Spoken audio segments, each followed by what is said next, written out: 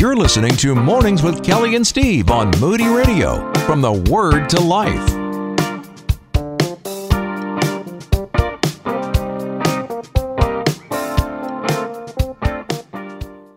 So glad that we are going to walk through Psalm 8. I'm going to stand down, get out of your way, but we're talking about God's faithfulness, huh? Yeah, it really is. David, we were not sure exactly when David wrote this psalm, but from the content, I tend to think it was well after he'd become king. And it says here, there, in the preamble, it refers to something called the Gittite, and that was a Philistine stringed instrument that had kind of a mandolin kind of sound, and it was used for really happy, upbeat kinds of songs. We think of something like Beach Boys music or something like that. And she was the little old lady from Nacharia. That's Jan and Dean, but close enough. They were friends. So anyway, but he is reacting. I often imagine that David at night would lie down on the roof of the palace. He would look up toward the skies, toward the stars, and he would see all the wonders of God's creation. And he would think back of all the things that God had done, how God had taken him from taking care of sheep and made him a hero, and then had made him king. And so he's reflecting about the name of the Lord, and I can just see as his mouth forms the words, it forms the name, and he says, Adonai, Adonenu, O Lord, our Lord, Ma'adir Shimcha B'kol Ha'aretz, how excellent is your name in all the earth. And that there are those who sort of use the name of the Lord. It's just kind of a formal thing. It's kind of like just the name of the deity. There's a religious ceremony, so we use this name, or it's a name over the door of the place where we go to worship. But here he says, I hear that name, and that name is packed with all kinds of content. It's often sparked in me the name of a song from West Side Story, Maria, and it says Maria.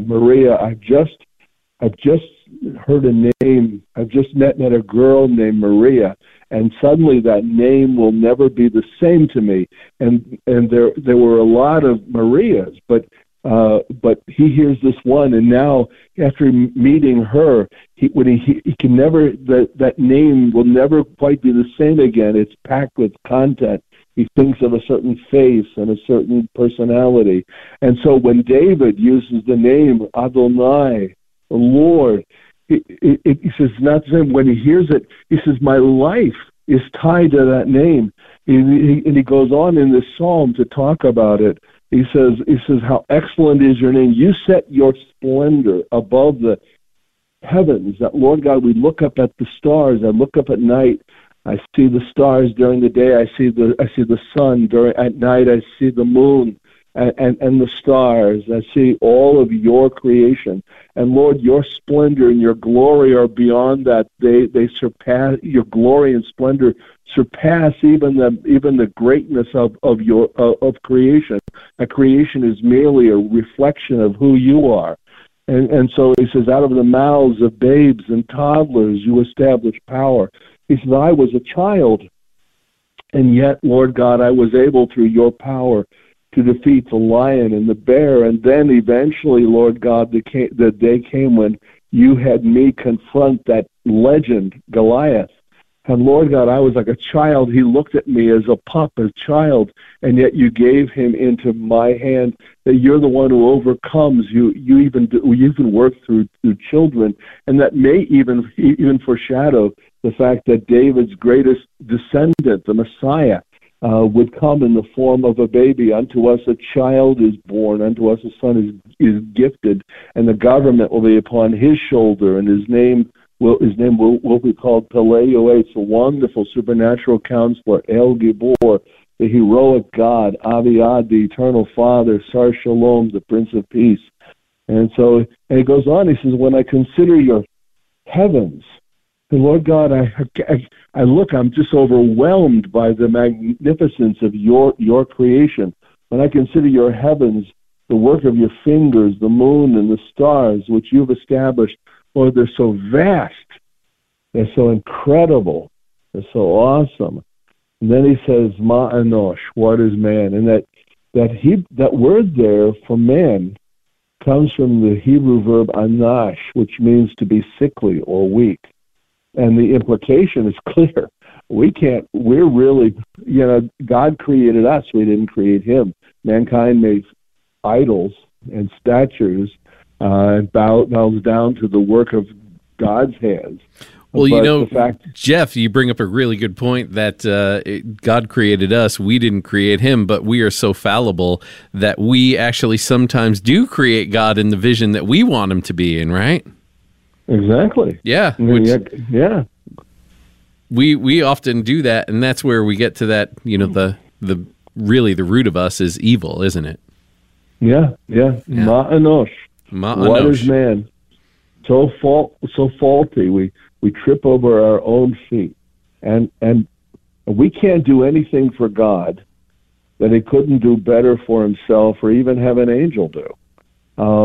And yet, the point that he makes here, Lord God, even though we're weak and relatively powerless, that's why it was so miraculous that David was able to overcome the lion and the bear, because the lion and the bear have the power to destroy us. But at the same time, if you go to the zoo or the circus, you see that mankind is able to take tigers or bears or lions and train them. God has given us authority. We'll talk more about that in a few verses. But he says, what is man, Lord God? There's nothing impressive about us. You could crush us, squash us like fleas. But he says, yet you keep remembering him. The verb liskor is here. It means to remember, and the concept of remembering is undergirded by the concept of knowing. And the Hebrew concept of knowing is intimate, and it is experiential. It is relational. And so, and then to remember means to keep knowing, to keep being intimate, to keep being relational. And then the way it occurs here in the text is in the imperfect tense, which means the action is ongoing. So God, you keep connecting with us. Lord God, what in the world can I do for you that you couldn't do better for yourself? And yet, Lord God, you not only have a relationship with me, but you sustain it, you maintain it, you build it, you increase it, you intensify it. And it says, or the Son of Man, Ben Adam. The word Adam comes from Adamah, which is the Hebrew word for the dust or the dirt or the clay. It means son of the dirt. That's what we are. We think we're so impressive. We become full of pride, but we're just children of the dirt, and yet, we're just like lumps of clay, and yet he continues. Yet you continue visiting him. Leaf cold is the verb here. Again, it's in the imperfect tense, and to visit. This does not mean that God is just in the area and just thought he'd drop in. It means he shows up with a purpose, and he keeps showing up. The majority of us who found Messiah didn't respond the very first time we heard it. God kept pursuing us. And that the 62nd chapter of Isaiah says, for Zion's sake I will not hold my peace, and for Jerusalem's sake I'll not rest until her righteousness goes forth as brightness, and her salvation as a torch that is burning, and all nations will see her righteousness, and all kings her glory, and she will be called by a new name which the mouth of the Lord will choose. What that means is God is relentless for his people, and he's relentless for us. God's relentlessness for Israel is a model for his relentlessness for mankind. Joining us to talk about God's faithfulness, Rabbi Jeff Adler of Messianic Congregation Sha'arei Yeshua, walking us through. We're in Psalm 8, and we're just ready to head into the last 3 verses here of this. Jeff, we've been talking about how God relentlessly pursues us and how David was pondering about that. And where would each one of us be if the Lord hadn't really pursued us the way that he does? Because we are fickle people and we run away. But my goodness, he is good, is he not? Oh, yeah. Matter of fact, the next verse says that God made us a little lower than well, a lot of translations say angels, but the word is Elohim, which means God. And so God made us close to him. It would be destructive. We couldn't measure up to being God. So he made us a little lower than he is. But he says, you have made him a little lower than God and crowned him with glory, majesty. God gave us authority. Think of it. We're not the most powerful creation on the earth, but God has given us authority over them. That's an incredible statement. It crowned him with glory and majesty, to the point that he says that you gave him dominion over the works of your hands. You put all things under their feet, all sheep and oxen, and also beasts of the field. Mankind is able to harness the power of, we get horses and donkeys and oxen to pull our plows and so on, and then we've been able to harness energy within the earth to fuel tractors and airplanes and trains and cars.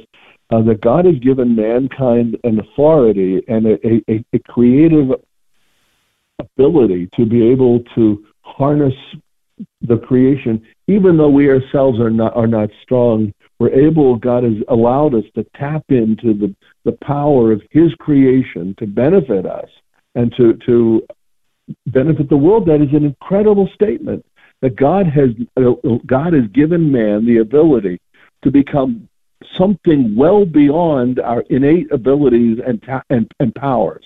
It's just so phenomenal. He says, you put all things under the feet, all sheep and oxen, the beasts of the field, the birds in the air, and the fish in the ocean, all passing through the paths of the seas. An incredible thing.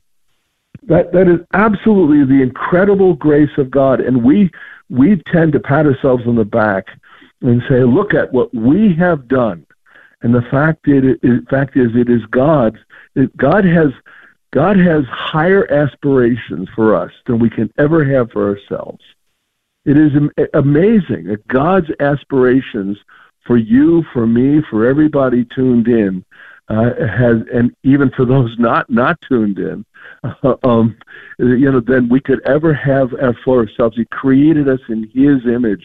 So as David is playing the Gittit and he's singing these songs, he wraps up. He's overwhelmed, and he just ends the psalm the way he began. Adonai, Adonenu, Ma'adir Shimcha. How excellent is your name! That lovely, precious, magnificent name. Ma'adir Shimcha b'kol ha'aretz.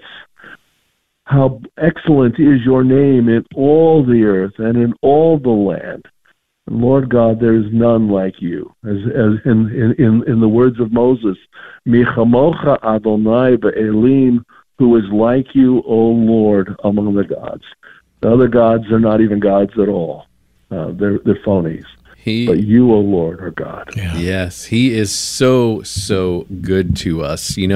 Jeff, I just marvel at your teaching. I love to hear your words. I love to hear you share the original textual meaning out of the Hebrew, and it is just such a blessing. I want to encourage you, if you would like to observe a Shabbat service on Friday evenings, 7:30 at Messianic Congregation Sha'arei Yeshua. You can find them right on the north side of Indianapolis off Keystone up in the 70th Street area. As well, you can go online to their Facebook page where they stream Shabbat services every Friday evening. Just sign on about 7:30 and you will find none other than Rabbi Jeff himself holding court and ready to bless you, right? Yep, that's right. Yep, that's right. Thank you, Rabbi. I appreciate that you're part of the program today and talking about God's faithfulness, because that's really what ministry is all about.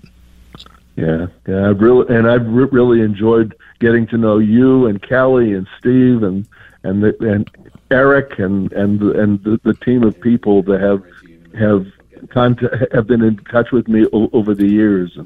So miss Kelly too. So. Yeah. She's coming back. Yep. Yeah. Next Wednesday, I'm counting the days. We're hearing the words, right? Okay. Excellent. Well, thank you, Jeff. God bless you, brother. You're listening to Mornings with Kelly and Steve on Moody Radio, from the Word to Life.